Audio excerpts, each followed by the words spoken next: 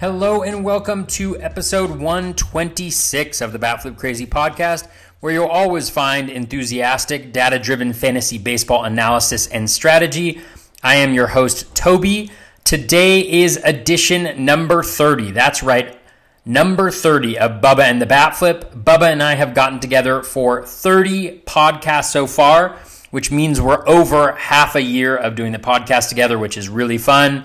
We have another mailbag for you this week. Given the hiatus in actual baseball activities, we answer a number of fantasy baseball-related questions about how the shortened season is going to impact particular positions and player values. Some of our targets in early rounds are guys that we have missed out on so far in drafts, but really want to have some shares of. So a lot of great baseball content. We also answer some listener questions about food and the current situation that is going on right now with COVID-19. So a little out of the ordinary for the podcast, but I hope you do enjoy hearing from us on those topics. All right. You can reach me on Twitter at BatFlipCrazy. You can also leave a rating and review on iTunes, which I always appreciate. We just hit 200 ratings and reviews for the podcast on iTunes, which is absolutely phenomenal. So thank you all so much for that. But let's get right to the mailbag. Let's get this party started.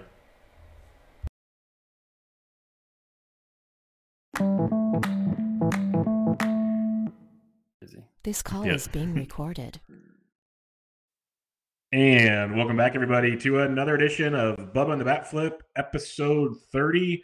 30 episodes in between Toby and myself. You can find me on Twitter at BDintric and Toby on Twitter at BatFlipCrazy. How you doing, man? We're doing pretty well, Bubba. All things considering, you know, I'm still having a little bit of a tough time getting back into fantasy baseball, but today was actually really helpful. I was just doing some research randomly, inspired by, some of that game that Eno and DVR put out, where they're like telling people to look back over since 1980 and choose, see like the best seasons from different teams and players. And so I was doing just like a little digging. I haven't fully gotten into it, and I'm not going to like actually put a team into the competition, but just going back and looking at some of the historical seasons that have taken place from some of my favorite players. And that's kind of, and sharing some of those has gotten me back into the swing of things, and just feeling really fortunate. Like I have a pretty secure job doing what I do. And I know a lot of people are in really difficult situations. So just feeling pretty fortunate and trying to get back into the swing of things with baseball. How about you? Yeah, no, it's just kind of grinding along, doing the day job thing, and sports after that, just keeping it positive. And that's the best I can do is keep digging into the sports. I'm having fun learning new things and digging deeper on players that I haven't even noticed things. Like I was doing a thing on deep first baseman today, and I looked at Rowdy Tellez, and when he got called up in late July or late August, and his month of September alone was absolutely amazing. So maybe it's something you can build off of. Yeah, just like little things, just starting to look deeper into different graphs and see what stands out. And you look at Rowdy Tellez, just throw it out there. If you look at his graphs, they all spike September to the end of the season. He absolutely starts destroying baseballs and looks really, really good. So, Bubba, you'll notice when we do eventually get to our hopeful targets for the infield, he is at the top of my list. So outstanding. So at least I'm on the right page there, because if Toby's on him, that means he saw something before I did, which is always good. Always a plus in that respect. But yesterday I spent about a couple hours here and there. I was in and off of my computer, live tweeting an auction, which I never thought I would do, but I actually thoroughly enjoyed it because it was really cool to see how people are starting to evaluate players with a different mindset going forward. And there was some pretty sharp players, some good money on the line, so they weren't just throwing things out there. So I thought that was pretty interesting. But overall, just grinding along. And you mentioned Eno and DVR's deal on rates and barrels, which sounds pretty cool. You have an idea for the coming weeks. I don't know if you want to just mention it, because maybe the listeners can play along with us. Yeah, well, it's really fun. I mean, the competition I would highly recommend. I think listen to the rates and barrels from this last Tuesday. That's one of the athletic podcasts, always great with DVR and Eno. But they just had a really fun game. As we have a little bit of lull in fantasy baseball action and baseball in general. both that, and then I asked this week on Twitter, like, what would be the most helpful content that I could provide and that we could provide moving forward while we have this little bit of a dip, if not this extended dip in actual baseball activity. And a lot of people mentioned kind of looking back at previous seasons, historical seasons, and like a fantasy baseball or baseball context, ones that like inspired us as fans of baseball. And so the combination of those two things, I thought it might be fun on this podcast, maybe starting next week, if we could take a look at season since 1980, and me and you could have like a little bit of a draft towards the end of the podcast, similar in addition to like what Clay Link and James Anderson do, but we could do our own spinoff of it where we use the same rules that DVR and Eno have, but we try to fill up a team of 14 hitters, one pitcher. Each week we draft one of each, and we can't duplicate. So if I pick a guy, then you can't pick that particular season, and just see how our teams end up. I thought that might be a fun way to do a little bit of kind of romanticizing of the past and looking back at some fun seasons that have been happening, and just seeing also in the same context, like how fantasy baseball has changed over the years in terms of scarcity of different categories or scarcity of different positions. So that's kind of the idea. I thought that might be a fun thing to do moving forward. Yeah, definitely will be. That'll be something we can do. For those interested, a listener contacted me on Twitter yesterday and some other people as well about Stratomatic. I know Jeff Erickson has talked about it. So I'm going to record an episode with Erickson later this week, and I've been digging into Stratomatic, and it might be something fun to do to pass the time also, because it's basically they play games every day based on stats and different deals from years past. You can do all different eras, all kinds of cool stuff. So another thing to kind of check out and play with. It could be a fun little deal. And they have an app now on your phone, so you don't have to do it in live with a dice and a board, which is kind of fun also. I've got it. I'm really interested to listen to that episode of yours, because my dad used to play back in the day, like late 80s, early 90s. I remember him and some buddies would play Stratomatic baseball. So I'm excited to learn more about that. Yeah, once I guess there's a PC version you can put on there, so you don't have to do it in person. But now there's a mobile app, which I downloaded today. I'm trying to figure things out, and I'm emailing back and forth.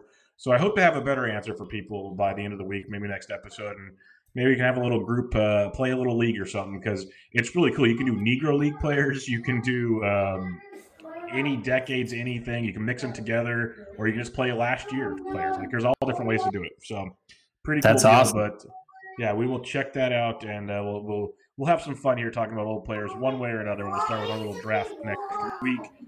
This will be another mailbag edition. We got a good 9-10 questions to go over. So we will talk. Chris Norica does some great graphic designing for the podcast, and has a great question to start things out.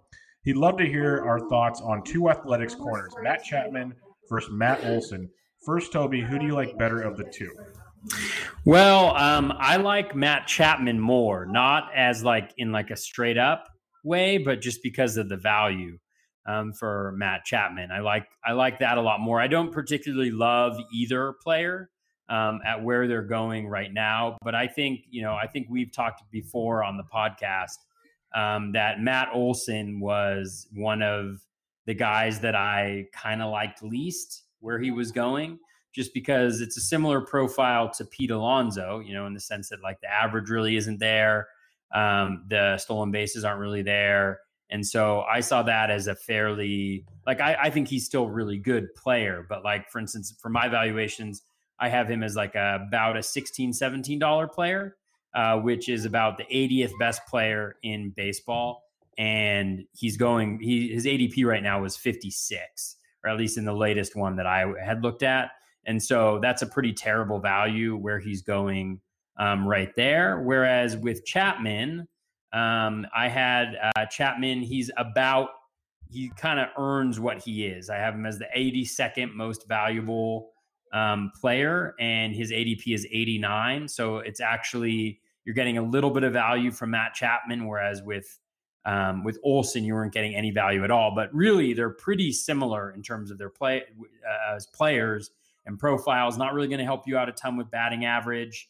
Olson obviously with more power, I think, but Chapman going to score probably more runs. Hitting where he does in the lineup probably would have been number 3, I think, in that lineup. So either way, I think they're both solid players, but Chapman is definitely a better value. How about you? Yeah, Chapman's the better value for sure, going much, much later. I pulled up the online draft since March 15th. So basically after spring training was canceled and Chapman's going at pick 97 over that stretch and Olsen at pick 50. I love Olsen. I'm a big fan of Olsen, but it's one of those I'm like not rushing to draft him at pick 50. I don't have him where I have him was when he was going much later early in draft season. He's been climbing up all draft season. I guess up to 50 now. So both great players. Olsen legit has 45 plus home run power, but he's going to get you in the average, like you said. You'd be happy with a 250-ish, 260 if you were really lucky with the Matt Olson, but don't count on that. Where Chapman's a little more balanced. He might be like more of a 260 to 270 hitter, kind of help you out in all categories. He's also one of those guys that hits the ball super, super hard and doesn't launch the ball high enough. His launch angle is very, very low. If he makes any slight tweak, Chapman's got massive power, like massive power. And it's one of those where he can blast off. Like a comparison, it's fun because in real life, people compare him to Josh Donaldson when Donaldson was on the A's. He's like their new version of Donaldson. And he's currently going about 4 picks before Chapman at pick 93. I actually saw in that Saxton auction yesterday, Chapman actually went for 19, and right after him, Donaldson went for 18. Now, I personally would take Donaldson over Chapman, but it's a good comparison that the top end of a Matt Chapman has that Josh Donaldson upside. So there is a lot to like there in that respect. When we look a little farther at Norika's questions, he says, could you compare the two? We did that. So any final thoughts on Donaldson and Olsen? Olsen and Chapman. Not really. I don't know if you could hear my 3-year-old yelling in the background there, but just in case you could, he's okay. Just having a little bit of a hard time getting to bed today. But that's all. That's all I have to add to the Chapman Olsen. No problem at all. All right, we're going to have a lot of closer talk here because Daniel Prepis, a good listener of the show, he started off and it started a kind of cascade of things throughout the Twitter feed. So we'll start off here. In general, Toby, what's your thoughts on short season effect on, if we're having a shortened season, its effect on closers? Yeah, I think this is a really interesting question. I think there's a lot of ways to go. From my perspective, it actually devalues closers significantly. And the reason why I say that is that we know already that relief pitchers have the highest variance profiles because they pitch the fewest innings. And so a good, a really good stretch here or a really bad stretch there, and especially over a shortened season, it becomes nearly impossible to be able to, counteract that, right? So like if you think about, let's say a guy gives up in a span of 2 weeks, he has 2 blow-up performances where he gives up, a combined like 6 or 7 earned runs over a shortened season. Let's say the guy, like traditionally a closer throws 65 innings. So in a shortened season, maybe they're throwing more because, there's a shorter season. And so there's less of a stress on kind of, the worry about how many innings they're going to throw. But let's say that they throw 40, like that's only, that's 4.5, 9-inning games. And so like if you give up 8 earned runs over that period of time, that's like nearly a 2 ERA just in those 2 outings alone. If you're perfect in every other inning, it's still like slightly better than a 2 ERA. So I don't know if I explained that very well, but only a couple blowups here and there can result in really poor performance overall for a full season, right? And so I don't want to be investing in that level. I don't want to be investing heavily in that level of variance. And so what I would probably do, and again, like I think you could go either way, right? You could also say, oh, well, guys who have really secure hold on the job, well, you want to invest in them because they're going to stick it out longer. And it's like, well, like in a shortened season, like, do you really want them to stick it out longer if they're pitching really poorly, right? Like if they go through a bad week, then you could be in some respects kind of screwed.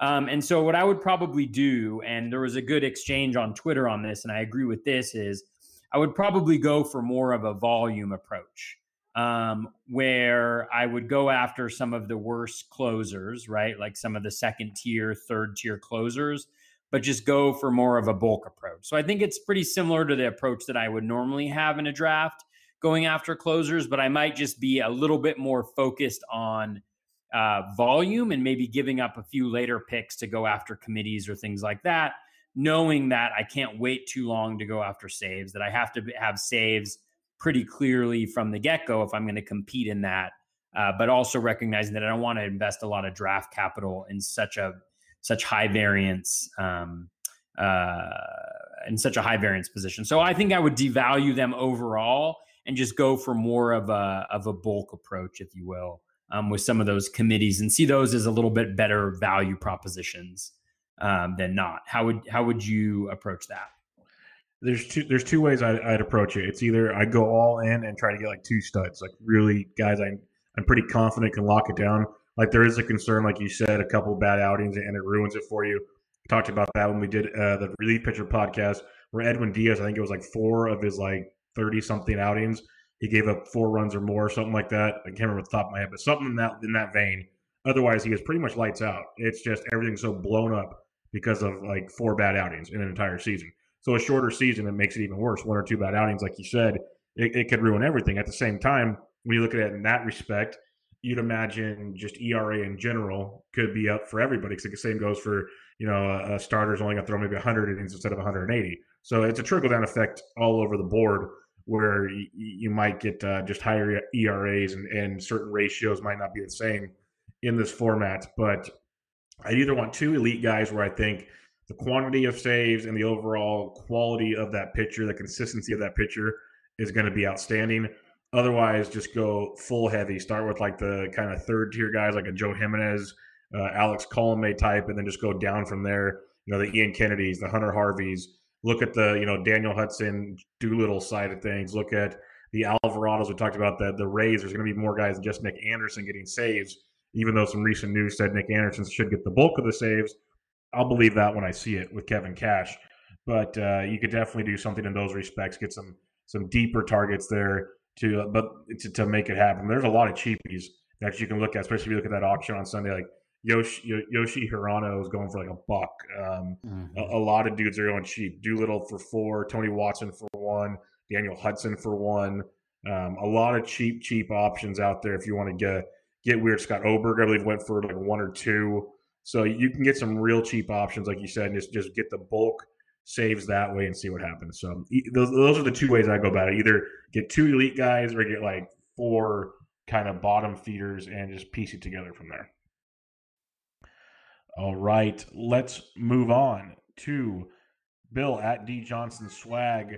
Who are your favorites first and second round hitting targets in an NFBC format? So for the first round, who would be your favorite target, Toby? Yeah, I mean, this is an interesting question because a lot of times it's just kind of like, it depends on where you are in ADP. So what I will say is for a hitter, I think that clearly to me, the most valuable target in the first round, and he's not even going in the first round, but the guy who I would take in the first round is Jose Ramirez. For me, I think he's one of the few guys going really high up in drafts where he actually represents a value going where he's going. He's currently at an ADP of 16, and I have him as the 10th most valuable player. I had the 11th pick in the main event that I was drawn into. And I had pick 11 and pick 20 coming back around. And assuming that the top 3 starting pitchers went, that Cole went, that Verlander went, or not Verlander, DeGrom and Buehler went, assuming they weren't available at 11, which I didn't think was going to happen, I was probably going to take Jose Ramirez at that spot just because I thought it was a little early for, like Jack Flaherty or any of the other pitchers. So I actually was maybe, depending on how things went, I was maybe going to draft 2 hitters to start off with. I was going to start off with Jose Ramirez. I know. Well, it's just the landscape in starting pitchers has just changed so dramatically. Big time. I mean, with Verlander, even now it's like I don't feel really comfortable drafting him. I feel good about Cole. I feel good about DeGrom. I feel good about Buehler. I worry a little bit about the strikeouts, but I think the ratios are going to be really good there for Buehler. And I mean, after that, it's like Jack Flaherty, who I'm not huge on. Like, I can see why people are really into him, and I can see him being the next starting pitcher off the board, but I just don't love the value there. And so what I was probably going to do is go with Jose Ramirez at 11, and then coming back around, depending on who was there, if Flaherty was available at 20, which he probably wasn't going to be, then I was going to go with Flaherty. But if Flaherty wasn't there, it was either going to be Shane Bieber, who I don't love at 20. Like, I just don't love the value there. So I was probably going to go with Starling Marte if he was still available, which probably would have been the case, but it being the main event and speed being at such a premium and guys kind of getting their guys at that point, I'm not sure for sure that he was going to be available there at 20, but he probably would have been. That would have been I think the min pick, tied for the min pick.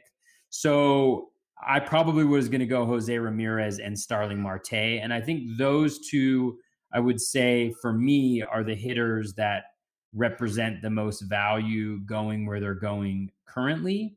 I think Marte, I have him as the 20th most valuable player at about $25, $26, and his ADP is 25th. So I really like the value there.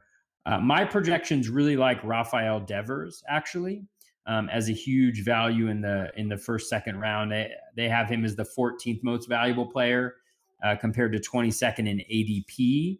I don't mind Devers at all, but just the profile is not necessarily one just because of the limited speed that I would go after in the first or second round. But so if I had to say, I would say Jose Ramirez and Starling Marte are the guys that I like the most going in the first and second round, just because of how much it helps you build your team.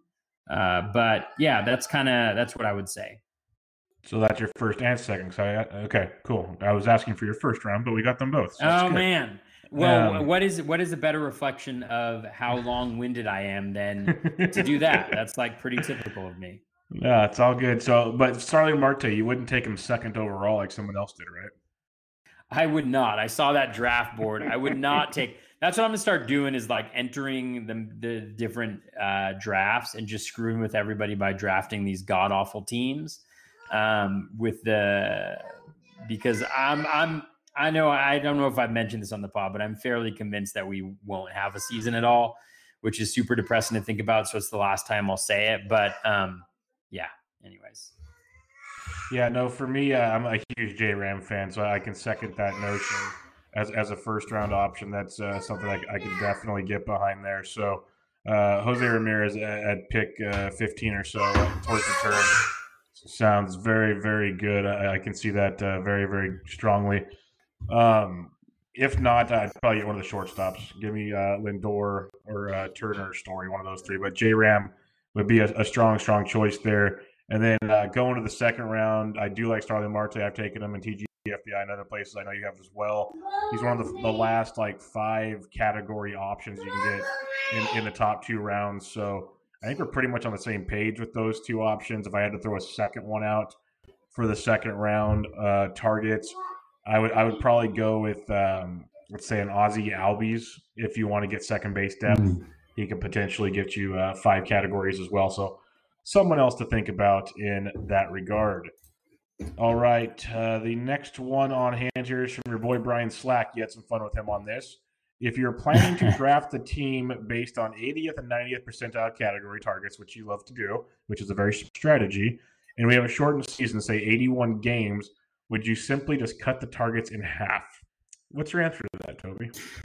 Yeah, it's a really good question by Brian. And to your point, I responded with a never GIF, one of my favorite GIFs, the Harry Potter never GIF. And by the way, the all-star so far of the stay-at-home orders has definitely in my family been Harry Potter. because my 6-year-old is super into Harry Potter. We read the first book. Did you guys finally get to the movies?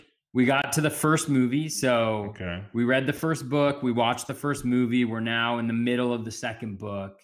And literally like the whole day is Harry Potter. Like today, he and the 3-year-old were on their best behavior. They played chess, which they've gotten into a lot since the first movie because there's a chess angle in it. So they were playing chess, which is essentially involves the 6-year-old, like not telling the 3-year-old how to play and just telling him to move his pieces into the position where he gets to take them. But he, and then after that, they like turned these little like brooms that they have, like toy broom sets, into brooms that they flew around the house on. And it's just been like pretty much Harry Potter all the time, but like in a very positive and attention keeping manner. So shout out to Harry Potter there. Actually, like I think, so I responded with a Harry Potter never gif. And Steve Weimer at Steve YMER, who is a terrific player in his own right, and a super thoughtful guy in general, just an awesome dude. He actually had a super nice response where he actually had looked at what percentage of the total full season stats had already been accumulated through like 100 games of the season. So through 61.7% of the season, what percentage of the year-end totals had already been achieved, and actually found that like 64% of runs, 62% of home runs, 63% of RBIs, 61% of stolen bases, and so on and so forth, like what percentage had been. And actually, there's a higher percentage earlier on in the season and so I would actually assume that based on the numbers he ran and just thinking about like variance in general, like over a longer period of time, variance will get smaller and the overall total will regress closer to the mean, so closer to the average. And so I think what you're likely to see in some of these shortened seasons, if they happen, is that guys who have just a higher percentage of their players have positively high variance early on in the season will be the guys who win leagues, because they won't have as much time to regress back to the mean. And so I anticipate that you will actually need a higher percent than you would otherwise. Like it wouldn't just be 50%. I think it'll probably be, I don't know, like 52, 53% of the total, something like that is what you would probably need to be at that 80th or 90th percentile. And so I do think that, you probably can't just cut it in half. I think you'd have to assume and run like a modeling similar to what Steve did, or else just steal what Steve put up there, which is probably what I would do because he's smarter than I am. And then take that and just like apply that to however many games are left in the season. So Brian, to answer your question in a shorter way than I just went through, is I would not just cut them in half. I would try to figure out, probably 2 or 3 percentage points above whatever the middle is, and assume that, the guys who win their leagues are going to be the guys who happen to have higher variance towards the middle part of the season. And one thing to think about too, with a potential shortened season and the new roster rules, a lot of guys that might get extra days off late in the year or being up in the postseason, getting days off. That's not going to happen this year because there's not many bench spots. There's going to be a shorter season. Some more teams will be involved. So some of those guys that I'm not, the best of the best still play like 150 something games. So it's not like it's a crazy number, but I think you'll get a lot of those September games they'll be playing more of than they wouldn't, where maybe that skews the first half, second half numbers. I don't know. Just throwing potential options out there. But I think these guys, if say we play 81 games, I think the best of the best are playing easily 75, if not 80 plus. Like they're going to be playing most of these games because the less variance to get into the postseason, all that kind of stuff, they're going to need the best players out there at all times. So as long as they're on a platoon, they're going to be playing a lot, and you got to think about that kind of production from each player is kind of where my head would be on that. But you guys are much more knowledgeable in the percentage aspects of things, that's for sure. Yeah, and one interesting thing on Steve's finding is that the biggest the biggest difference or the biggest gap in the percentage was actually in saves. So saves had the highest percentage early on in the season. So maybe that goes against what I said earlier, but what it just tells you is that it's probably easier. It's either easier to get saves early on in the season, or the guys who get saves early on in the season, because they've already got those saves banks, which is actually probably the more likely explanation, is because they already have those saves banked. The second half of the season, maybe, in those 9 roster spots, instead of having 6 starting pitchers and 3 closers, they moved to 7 starting pitchers and 2 closers.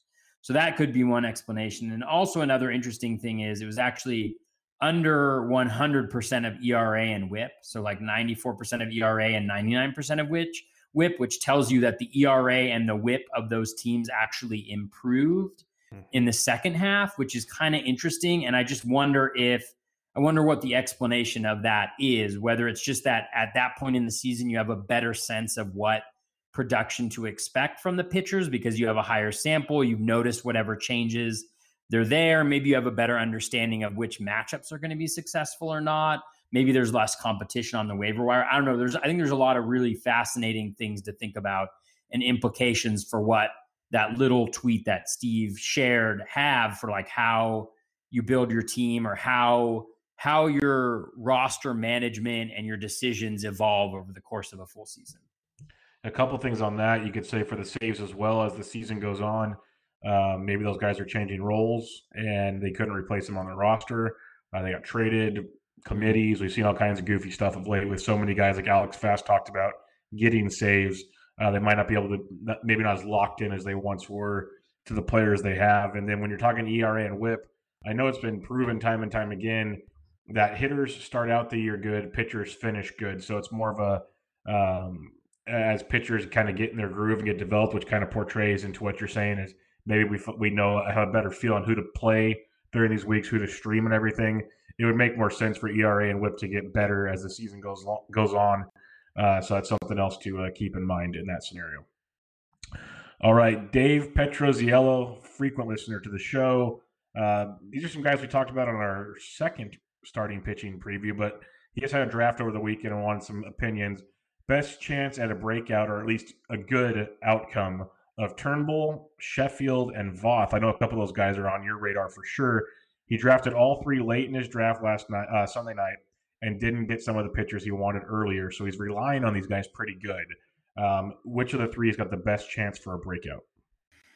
Yeah, I mean, the best chance question, I mean, part of me thinks the answer to that one is Turnbull, depending on what you mean as a breakout. Like, I think if I were to choose one of these 3 pitchers and say, Toby, like, you need to, you're betting like $50 on which guy. Well, I don't know if this is a good example. Like, essentially what I think is that Turnbull is the most likely to break out because he has a starting gig. He's on the Tigers. He's pitching in the AL Central. He's got a really nice repertoire and I think a pretty clear way to improve it by ditching his sinker. And he also, his velo was at or above where it had been in previous years during spring training. So that bode well for how he was going to do. And so I think because of that, I would say that he probably has the best chance to have a quote unquote breakout. Voth is the guy of those 3 though that I like more because but he's got this like, 50-50, if not worse, chance of even making the rotation out of spring training. So for Voth, I think if he does join the rotation out of spring training or whatever happens when the season starts, like I think he has a really strong chance of being a very good pitcher this year because I think if he's in the rotation, we've already seen him be successful. I think he can be equally as successful as he's been in the past. He's got the stuff. He's got the repertoire. He's got the 3 pitches with above a 15% swinging strike rate. He's got a good enough fastball. He is on a really good team with the Nationals in a pretty good division, all things considered. And so I think if he ends up in the rotation, I think there's a good chance that he's going to be a very strong contributor to your team. I think the problem with that is going into that equation, you're recognizing that in 60% of the outcomes, he doesn't even start the season in the rotation, and maybe you're dropping him earlier on in the season. So that's kind of what I would say. And then Sheffield, I like a lot. I mean, I think he's going to be in the rotation as well. I think his situation is a little bit worse on the Mariners. I'm just not a huge fan. He's got to go up against the Astros a bunch. He's got to go up against the A's a bunch. And so I don't love those two things. He's definitely got the repertoire. Like, the fastball isn't great, but he's got the nasty slider and he's got the changeup that he's developed. He looked good during spring training. The velocity was about where it had been. And so I like him as well. And he might be the best value just because he's going so late in drafts. Like, I don't know where he's going most recently. I should probably check just by searching right here.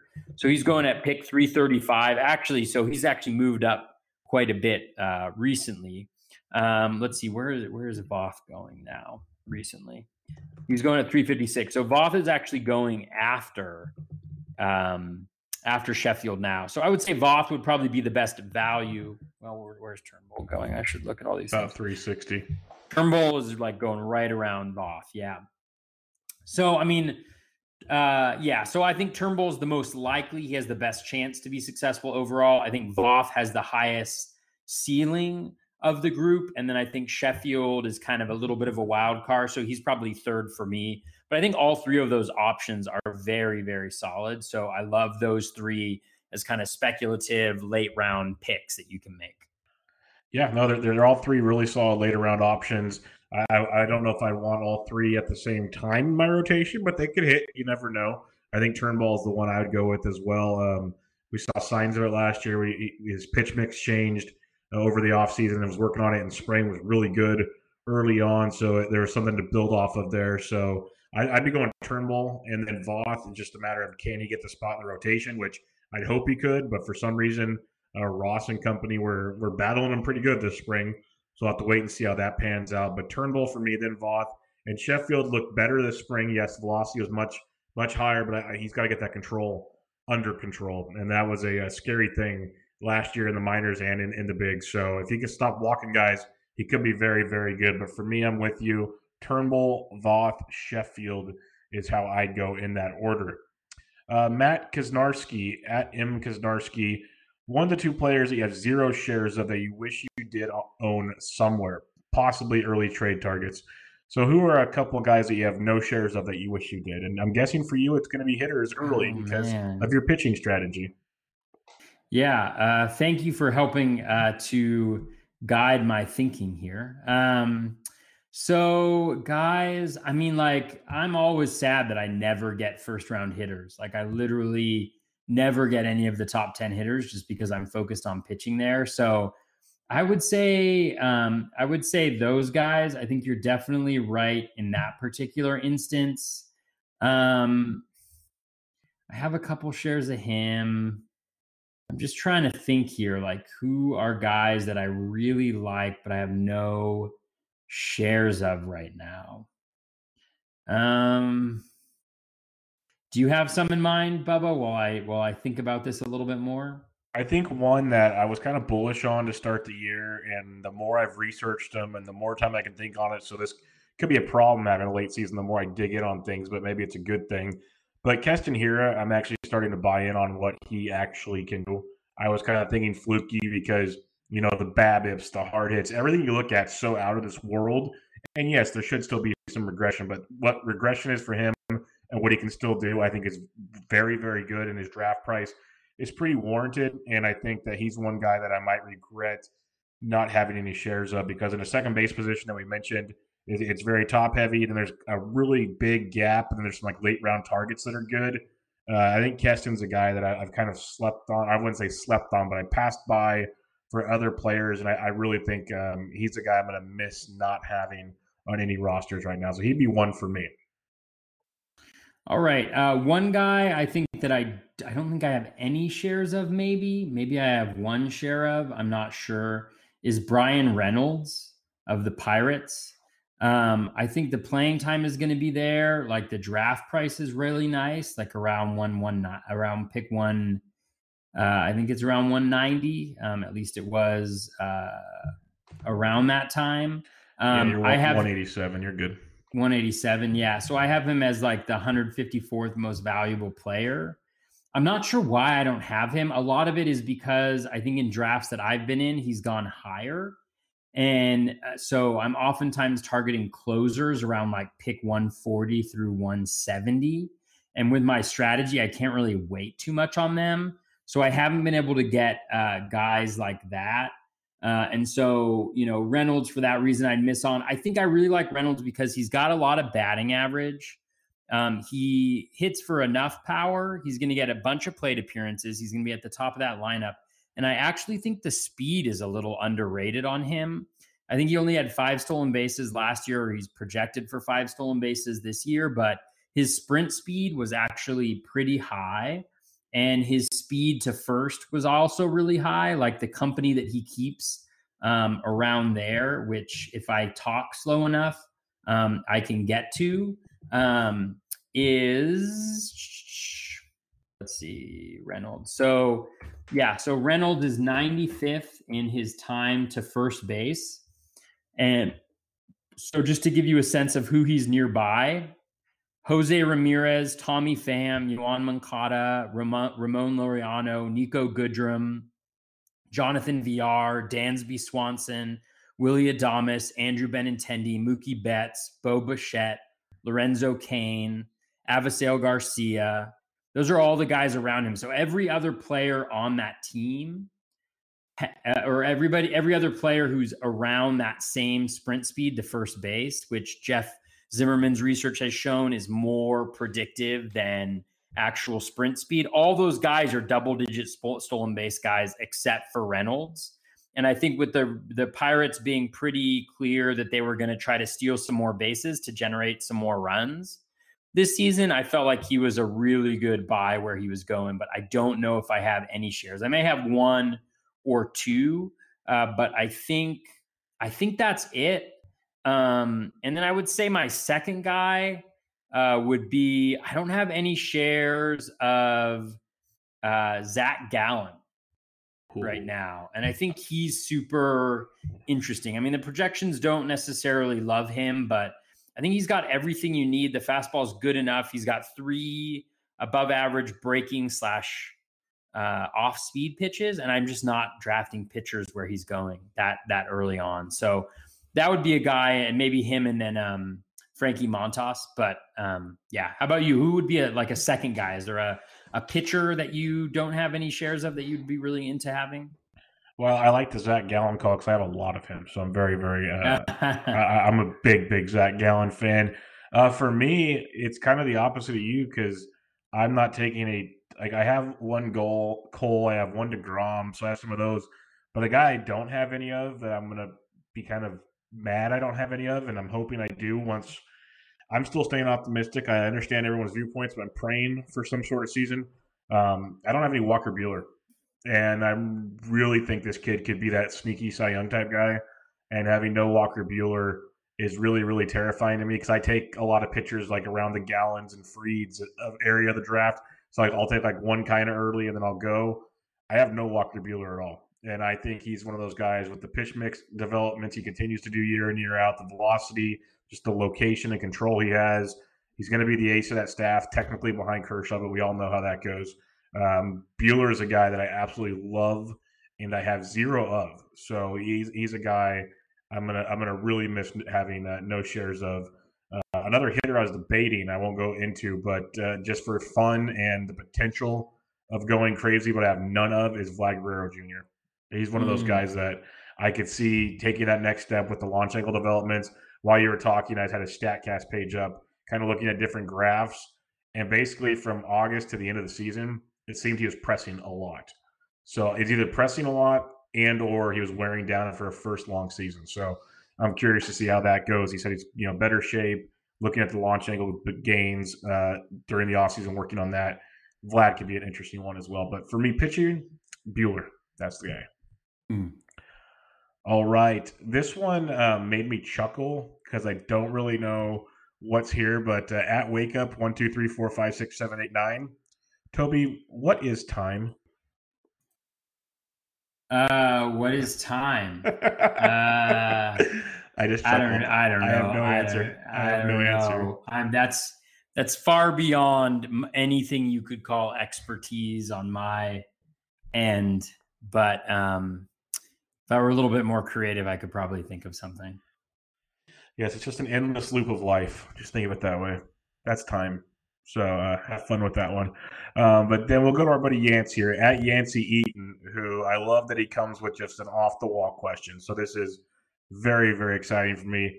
What toppings or condiments do you guys like on your hot dog, assuming money is no object? I'll let you take the floor on this one, Toby. What do you like on your hot dogs? Well, this is going to be breaking news. Is I don't eat meat. So for me, it would have to be a veggie dog. Okay. Yeah. I'm a pescatarian, so I theoretically do eat meat, gotcha. But of the seafood variety. Gotcha. And I've never had a fish dog before. I don't think that would be very good. That'd be interesting. So it'd have to be a veggie dog. And this is a little bit of, so I used to be like, when I was younger, I was very much a straight like ketchup and pickle relish person on my hot dogs and even on my veggie dogs. I'm not a big mustard fan. I'm not going to lie. I'm not a big mustard fan, but I would definitely add onions to the equation. But my favorite hot dog / veggie dog that I have ever had in my entire life is at Spike's Hot Dogs, which is in New England. I don't know if it still exists. I should probably Google it to see if it does. Let's see. Spike's Hot Dogs. I'm seeing it come up. Okay. So there was one that was right near me. So when I lived in Boston, they still have one in Allston, Massachusetts. So I went to BU, Boston University, and they had a Spike's Hot Dogs there, and they had the best veggie dogs. Especially, this was like, I'm not that old, but like this was like in like 2000 to 2004. I lived there like 2000 to 2006, and it came in the middle of that. So like a lot of places didn't have veggie dogs, but they did have veggie dogs for any dog that you could create. And it's the weirdest combo ever because in isolation, I don't actually like these things all that much. But it was Russian dressing with Swiss cheese and grilled onions or sauteed onions. And I don't know what it was, but it was like the most delicious hot dog I had ever had in my entire life. And they had these the Spike's buns were like very like kind of hearty buns, but it was just like unbelievably good. I mean, like I would eat that all the time if I could. I used to go there and get like 3 of them and just like chow down on them, but so good. So that is what I would do. Actually, I would replicate. Let's actually see if I can find it on the menu. I'm sure I can do that. That's the great thing. Okay, let's see. Locations, Allston. Let's see. Do they have the list of the dogs that they have? Oh man, do they not have? Okay, menu right here. I'm going to tell you what dog it is. So for everybody who's listening to this, who lives anywhere in New England, they have a Providence location, a Warwick location, and an Allston, Massachusetts location. Warwick and Providence obviously are in Rhode Island. It was called don't tell me they've gotten rid of it either. That would destroy my soul. Oh man, did they get rid of it? Oh my God, don't tell me they did that. Okay, they have a larger menu. Okay, I'm looking right here. This is edge of your seat stuff on the podcast today. Right here as I chase down my childhood dreams. Here it is. A Big Dave's Deluxe.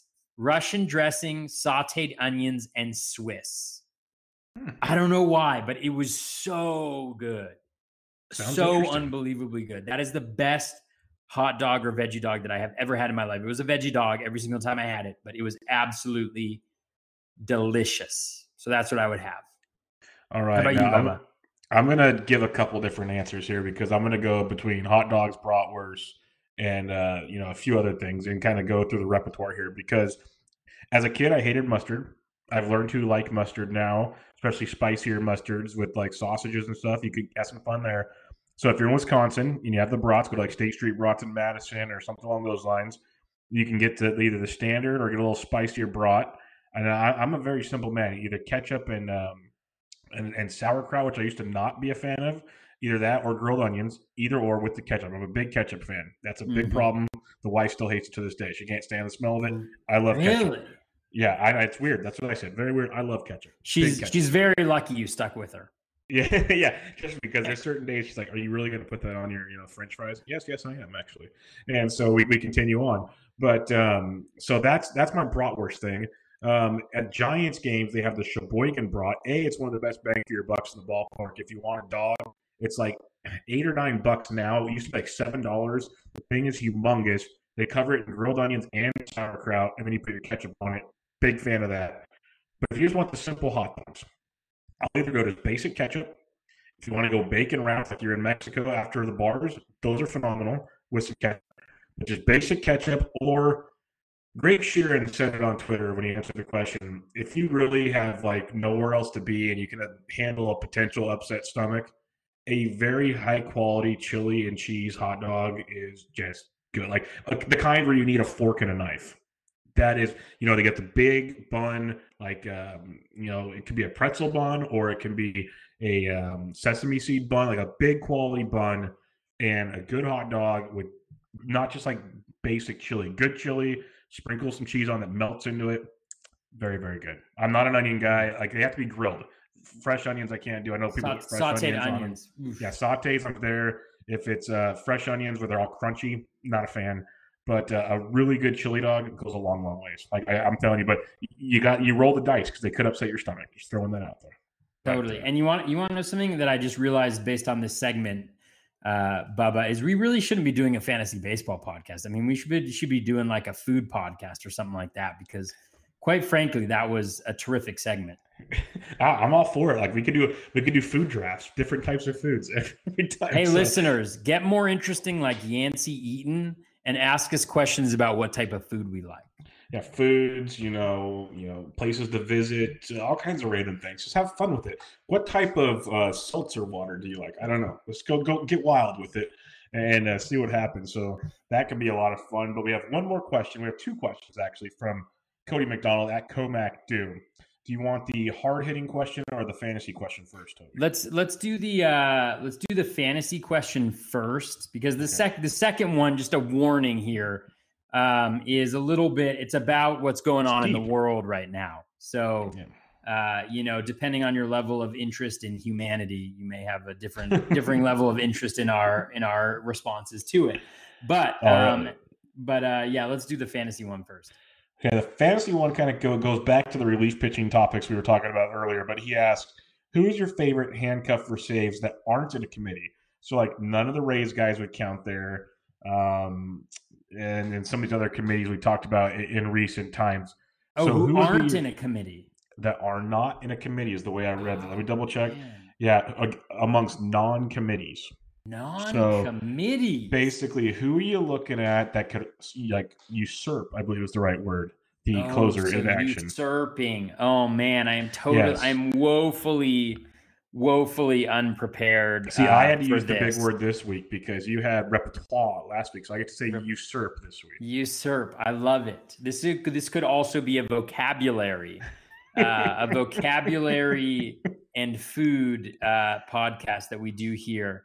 So let's follow the guys that I think are not going to be closers that last for a long time. So I think number one, not a big fan of Brandon Workman just because of the super high walk rate. So I think that concerns me a lot. And so I think for that reason, I would be very interested in potentially Matt Barnes, just because I think Matt Barnes is a little less wild and has some really nasty stuff. So if you catch the right side of variance on him, he could be really, really good. I think. Do you want to alternate so that I don't steal all of them?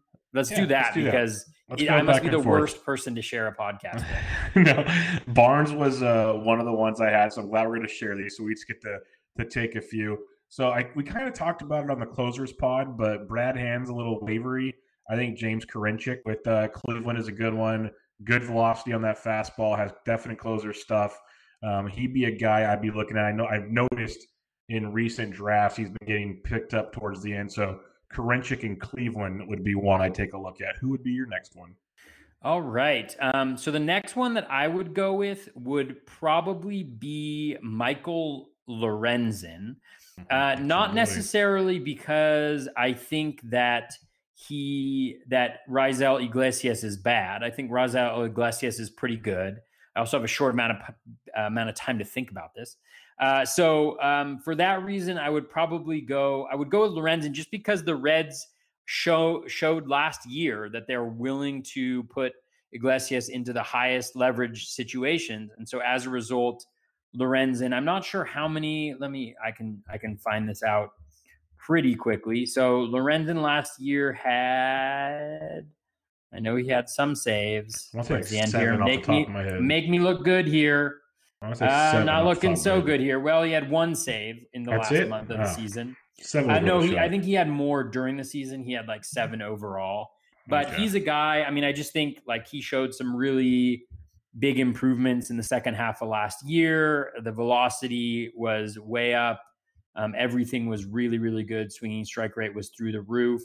And so I think for that reason, I would go with Lorenzen as another guy who I would target because I think he's next in line and I think he's good. He's going to be good enough and he may even get like more than one inning at a time where the volume could be decent enough, especially in deeper leagues, to have on your roster potentially.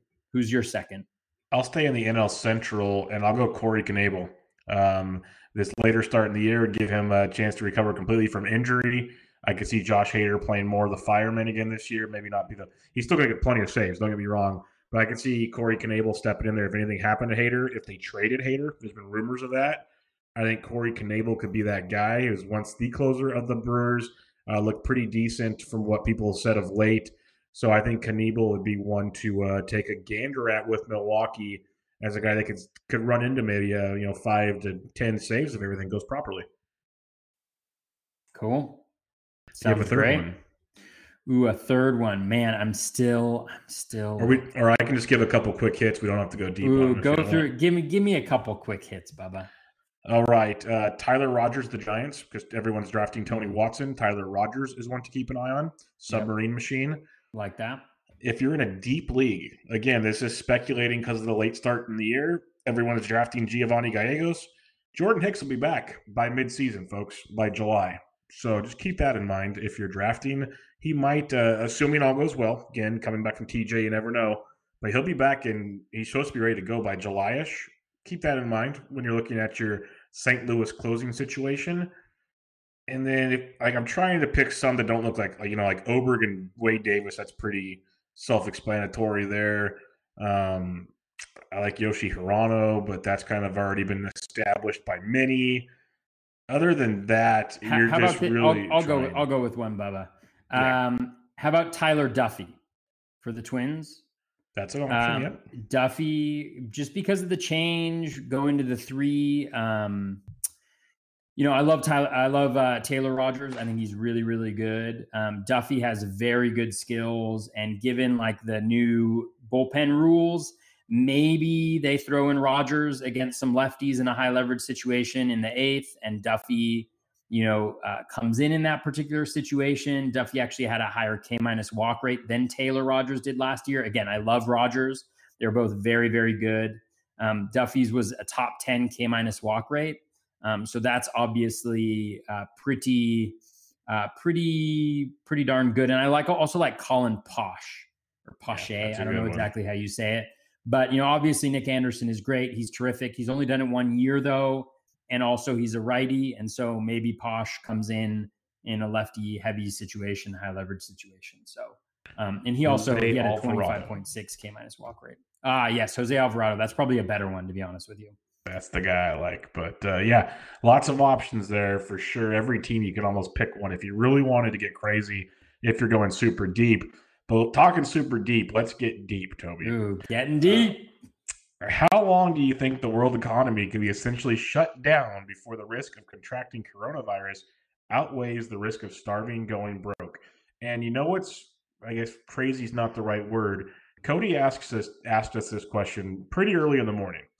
I saw a lot of people debating this topic throughout the day. So it's like a serious issue, according to many right now. So I'll let you have the floor on this one.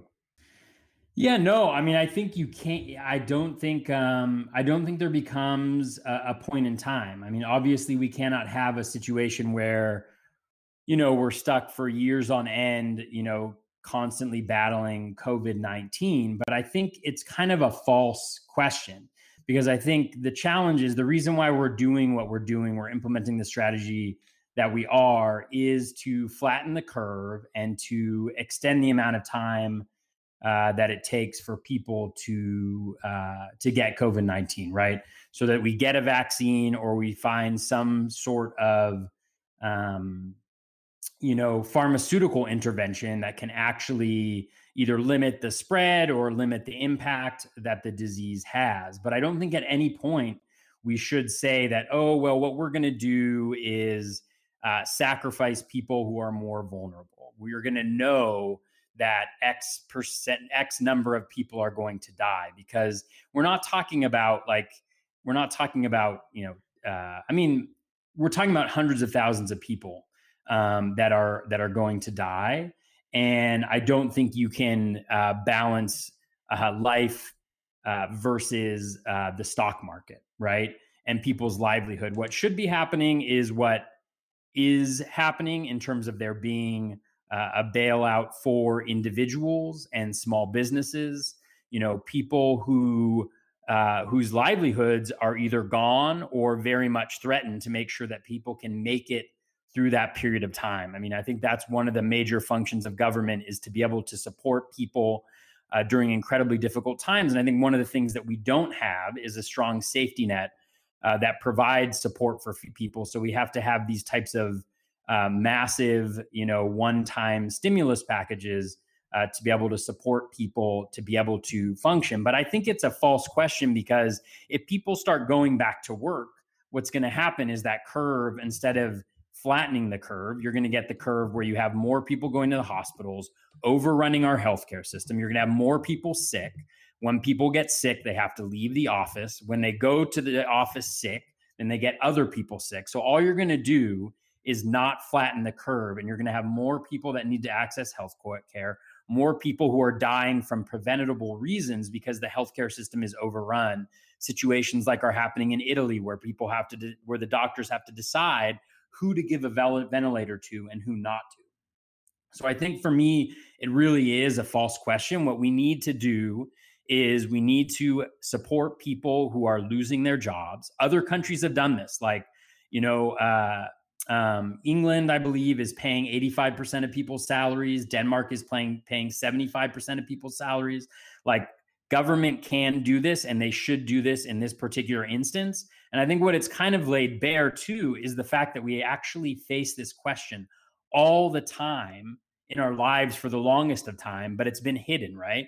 Like, because either and I'm assuming, right, like me as a privileged person, I haven't had to face this, but like in the richest country in the world, like we have people who don't have access to healthcare, who don't have access to good healthcare because of their income, right? Who literally are dying because they don't have access to healthcare because they push it off, or they're not able to get procedures that they need, or they have to like diabetics who can't get their insulin because it's so damn expensive here. And so they have to ration it out and they end up dying. Like, that actually happens all the time. So we're already making that decision as a society already. I think what's happened with COVID-19 is it's laid bare the fact that that is a choice that we are consistently making. And I think we're making the wrong choice by not providing the support that we need to everybody in our society to be able to have access to good quality healthcare. And I'm hoping that the light, or the silver lining of everything that we're going through now, and the unfortunate part is that people have to die as a result of it, is that we will learn, and that we will have a society and a government that's more willing to support individuals and people when they are struggling, and to give them every chance they have to succeed. Because for a lot of us, like, we're all finding in a broader sense that all of us are dependent on something, right? Like, a virus like this comes along, and all of a sudden everybody who thought that they were safe and that their industry was safe and that their job was incredibly important and made it so that they weren't, going to have to ever face these challenges, are now facing these challenges. And so if we're all going to be in this together, then we all need to be in it together. We can't sell out anybody else. We can't sell out vulnerable people.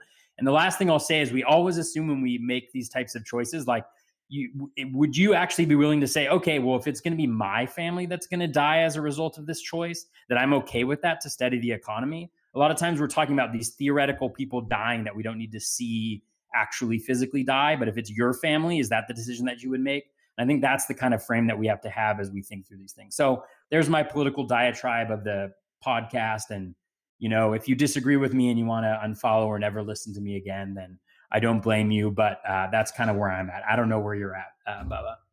No, I agree with pretty much everything you said. And the biggest thing I want to emphasize is no one should unfollow you, because this isn't a Democrat or Republican thing. It's an American thing. And that's the thing that I've been trying to portray on Twitter, because I try to keep politics out of my Twitter. Like politics and religion, two things you just don't talk about. It just never ends well, no matter how you feel about it. And I'm a pretty neutral guy. Like I vote one side of it, but my feelings, I agree on things on both sides a lot. Like I'm pretty much, I just want the betterment of everybody. Like that's just my opinion on things, and we should be able to do that. Like you said, one thing I argue many times is there's no excuse to not have healthcare in this country, like free healthcare, or at least global healthcare. There's no excuse for that. Like there really isn't.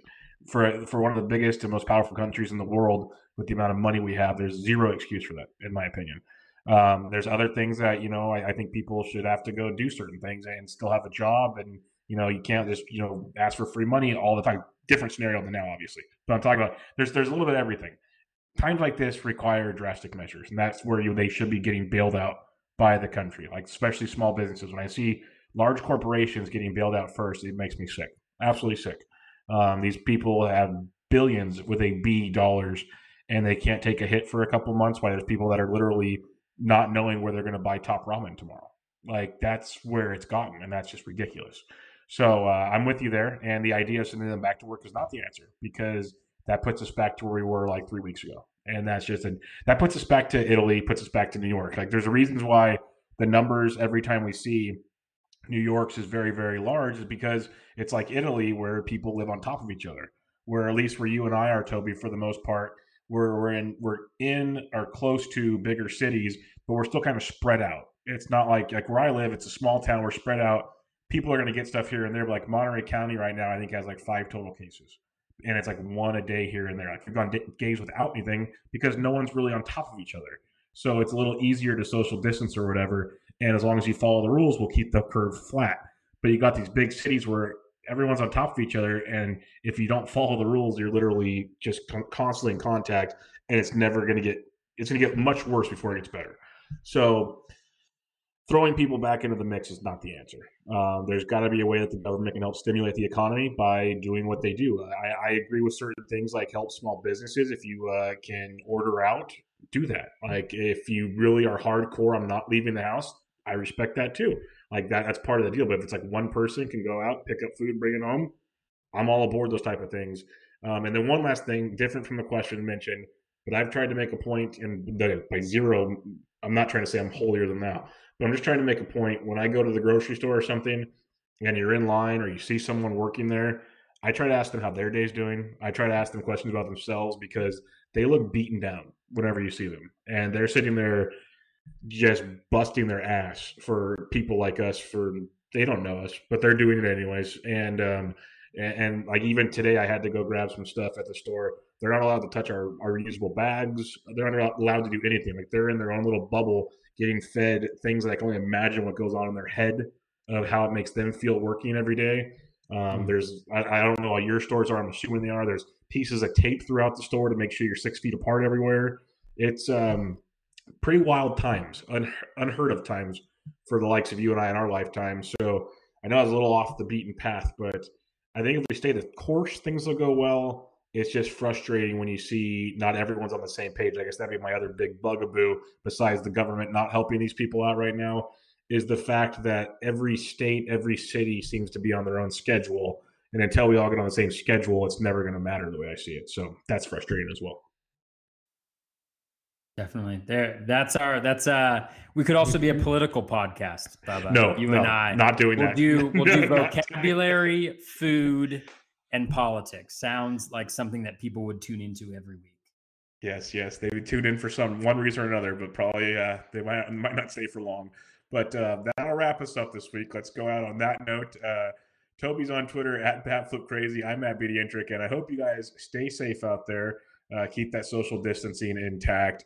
And we will be back with you guys next Monday with some fun drafts, maybe talk some more food, whatever questions you throw our way, we'll have you. But Bubba and the Bat Flip, episode 30 in the books.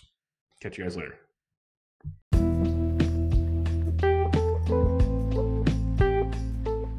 That is going to wrap us up for episode 126 of the Bat Flip Crazy podcast and Bubba and the Bat Flip edition 30. Thank you so much for listening. Hope you enjoyed that. I know it was a little different there at the end, but it's always fun to share our perspectives. We all have different perspectives, and it's very interesting, particularly in this time, to hear what those are. So hope you enjoyed that. We'll be back next week with maybe another mailbag, maybe a particular episode focused on something else. Whatever it is, we always appreciate you listening. So take care of yourselves. Practice that social distancing. Stay safe out there. These are really, really tough times. And so we hope all of you are doing as best as you can, given the circumstances. So take care. Best of luck with all of your continued fantasy baseball research, your fantasy baseball drafts. Take care and be kind to one another.